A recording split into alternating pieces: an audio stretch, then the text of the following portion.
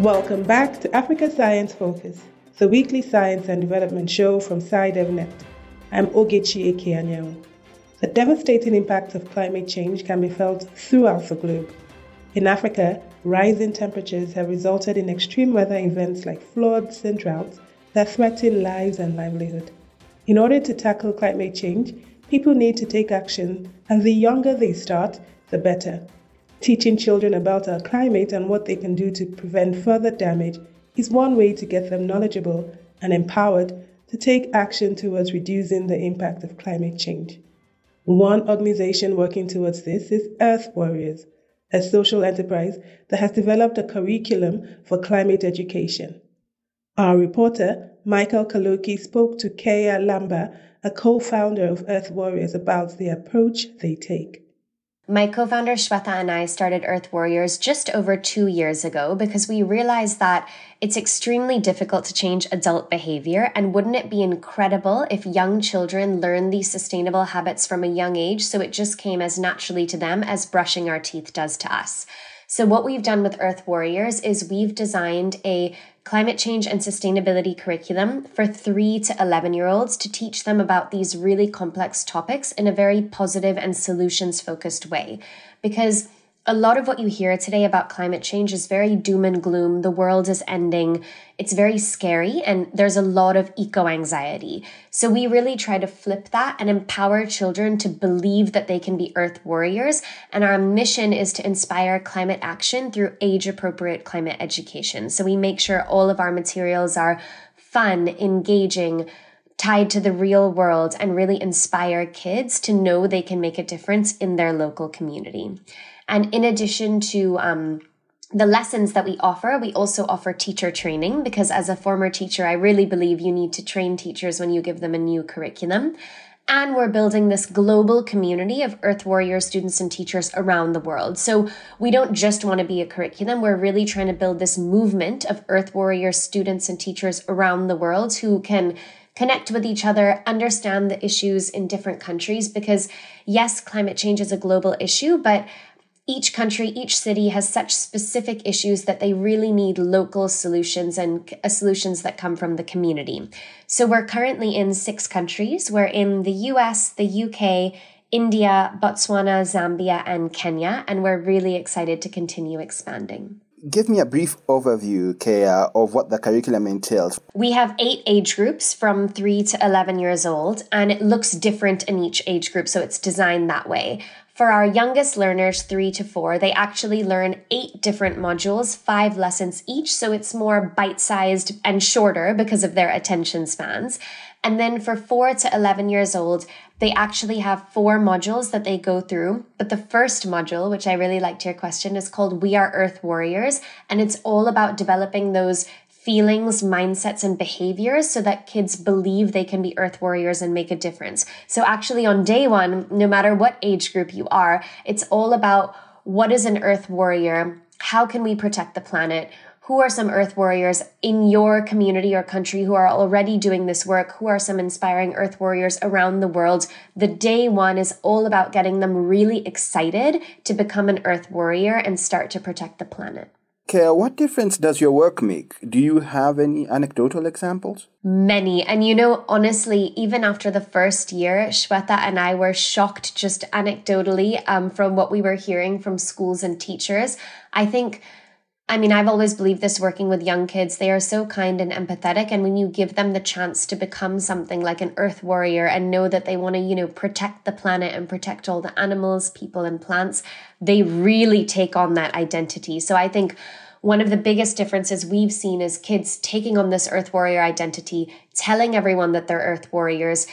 Some of our schools have actually made incredible changes because of pressure from their students. So, for example, it can be small things like one of our schools actually cut out all plastic bottles that they had and have gone for reusable. Some schools have installed solar panels. Some schools have started composting. So at a school level, we've heard anecdotally of these really big changes. But actually, one of the most incredible things we've heard is how these students go home and nudge their parents' behavior. It was sort of a secondary impact that we had read would happen in research studies, but we were it was unbelievable to hear from parents how much they have changed their behavior because of their kids telling them, no, don't do this, no, do that, no, you need to be an earth warrior. So I think both on a school level and going home and nudging their parents' behavior has been really exciting to see so far. Ensuring that students are informed about climate change is a challenge faced by schools and governments around the world. Many countries still don't have climate education in their curriculum, but empowering students with this knowledge can better prepare communities to handle the effects of climate change. To find out more about how climate education is infused in schools in some countries in Africa, we spoke to Shweta Bahari, one of Earth Warrior's co-founders.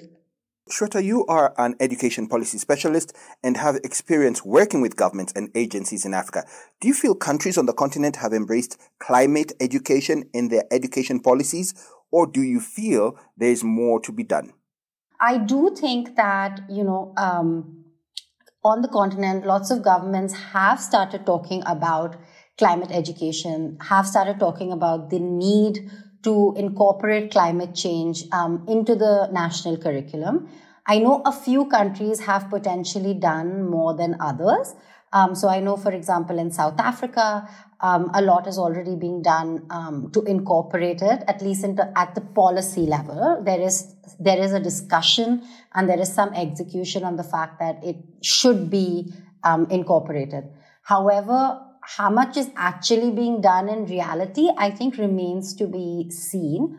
And I think that's not the case specifically just with the African continent. I think that's the case globally. I think a lot of countries have, at least started talking about the need to include climate education. I think probably from what I read in a UNESCO report, about 50%. But I think there's still more to be done to make sure it's actually in the curriculum and then it's actually taught and teachers are trained so that they feel confident teaching it. Because another UNESCO survey showed that 90% of teachers don't feel confident teaching about climate change because a lot of us in that generation were not taught about climate change in school. So there's still a lot of work to be done, I think, to bring climate education to children in a holistic and high quality manner. You have worked on a program that evaluated measures to eradicate poverty for people living in arid areas in northern Kenya. And these are areas that have been affected by climate change. Shweta, do you see a correlation between addressing poverty issues and imparting climate education? I think there is definitely a long-term link between climate education and poverty reduction. First, I think through climate education, the next generation actually learns the skills they need to be able to cope with climate change. So it eventually prepares communities to cope with it better. And also build livelihoods around the changing scenario. In addition, a lot of jobs in the next 20 years or so are also going to be coming up in the climate change and green sector. It is actually said that the green sector is going to be what is known as the new what data and tech was 20 years ago. So I think there's a really important role there for climate education to give children today 21st century skills that they need for survival. And, there is that long-term link to livelihoods and skilled jobs as well. In order for climate education to be successful, it has to meet the needs of local students being taught. Earth Warriors tell us how they are serving schools in Zambia, Botswana, and Kenya, and how they have been able to adapt their curriculum. Kaya spoke to us about the changes they've made for the students in these areas. So we're really excited this year to be able to expand to Botswana and Zambia to 20 schools, 10 in each country, thanks to the sponsorship of Their World. So we really believe in giving climate education to any school that wants it, whether they are able to afford it or not. So in cases like this, we have a sponsor who's Their World, who's sponsoring the climate education for these schools in Botswana and Zambia. And of course, the curriculum looks completely different than it does for our schools in the UK and the US because it's a completely different context. So what we always do in situations like this is in October, Shweta and I spent 2 weeks in Botswana and Zambia speaking to teachers, speaking to students, understanding their needs, their context, what they need. And then we've spent the past 2 months redesigning our curriculum to fit their context with the teachers from those schools. So everything we've done has been co-designing in collaboration to make sure that it's the most appropriate for them. And incredibly, what we found when we went there is that all the students and teachers could really describe the impact that climate change was having on their community, especially with relation to things like droughts and the lack of rainfall in October. But they didn't know the technical scientific terms behind it or why it was happening or what actions they could take as sort of preventative measures or to prepare themselves better for the next year. So they were really, really excited about the thought of a climate education curriculum and being able to implement that. And one thing I should add about our curriculum in general, which is definitely true for the schools in Botswana and Zambia, is we try to make it as low resource as possible. So all of our activities can be done either using materials found in nature, like leaves, sticks, and so on, or things that would go to waste, like toilet paper rolls or cardboard boxes. So in terms of our activities, it managed to adapt quite well because we don't send physical materials to schools, plastic manipulatives, teachers don't have to buy anything new. A lot of it is done through this play-based hands-on approach. Kea, why did you feel it was necessary to take climate education to rural schools? Ultimately, we want to get climate education to all schools, whether they're rural, urban, whether they are in, a country like the UK or a country like Botswana. We feel everyone should have access to climate education. It just looks a little bit different depending on where you are. So in terms of the rural schools for this project, these communities are being so greatly impacted by climate change, especially the extreme weather events, that they we're really looking for some tools, some knowledge for themselves and their students so that they can be better prepared, one, before things like this happen, and two, after they happen. How do you build that climate resilience, both for the students and their families, so that they're able to recover from these events? And, in general, I think urban schools do have better access to information and resources just because of a function of being in a city as opposed to being in a rural area. But that said, I think, especially for the schools we met in Botswana and Zambia, I think there is a really big appetite for climate education, both in rural and in the urban schools. Talking about teaching children in rural schools, perhaps one challenge that I presume you may encounter is the issue of language. For example, in many languages, just translating the words climate change into local languages, for example, can be quite tricky. What has been your experience?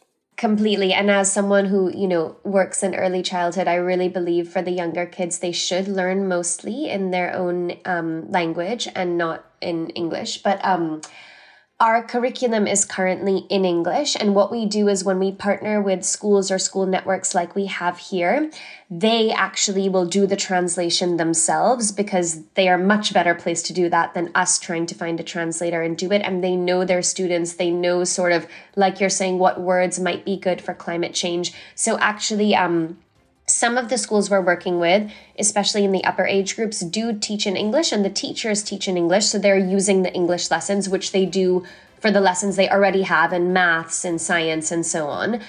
Some of them are translating it into local language, especially for the younger age groups, but they're quite used to it because they also get their other lesson plans in English, and then the teachers do the translation for that anyway. So it's not a new system we are asking them to do. That's all from us at Africa Science Focus today. If you want to find out more, head to the SciDevNet website. That's www.scidev.net. Today's show was produced by Alice Hurst, with editing and hosting by Ogechi Ekeanyanwu, and reporting by Michael Kaluki. Until next time, goodbye.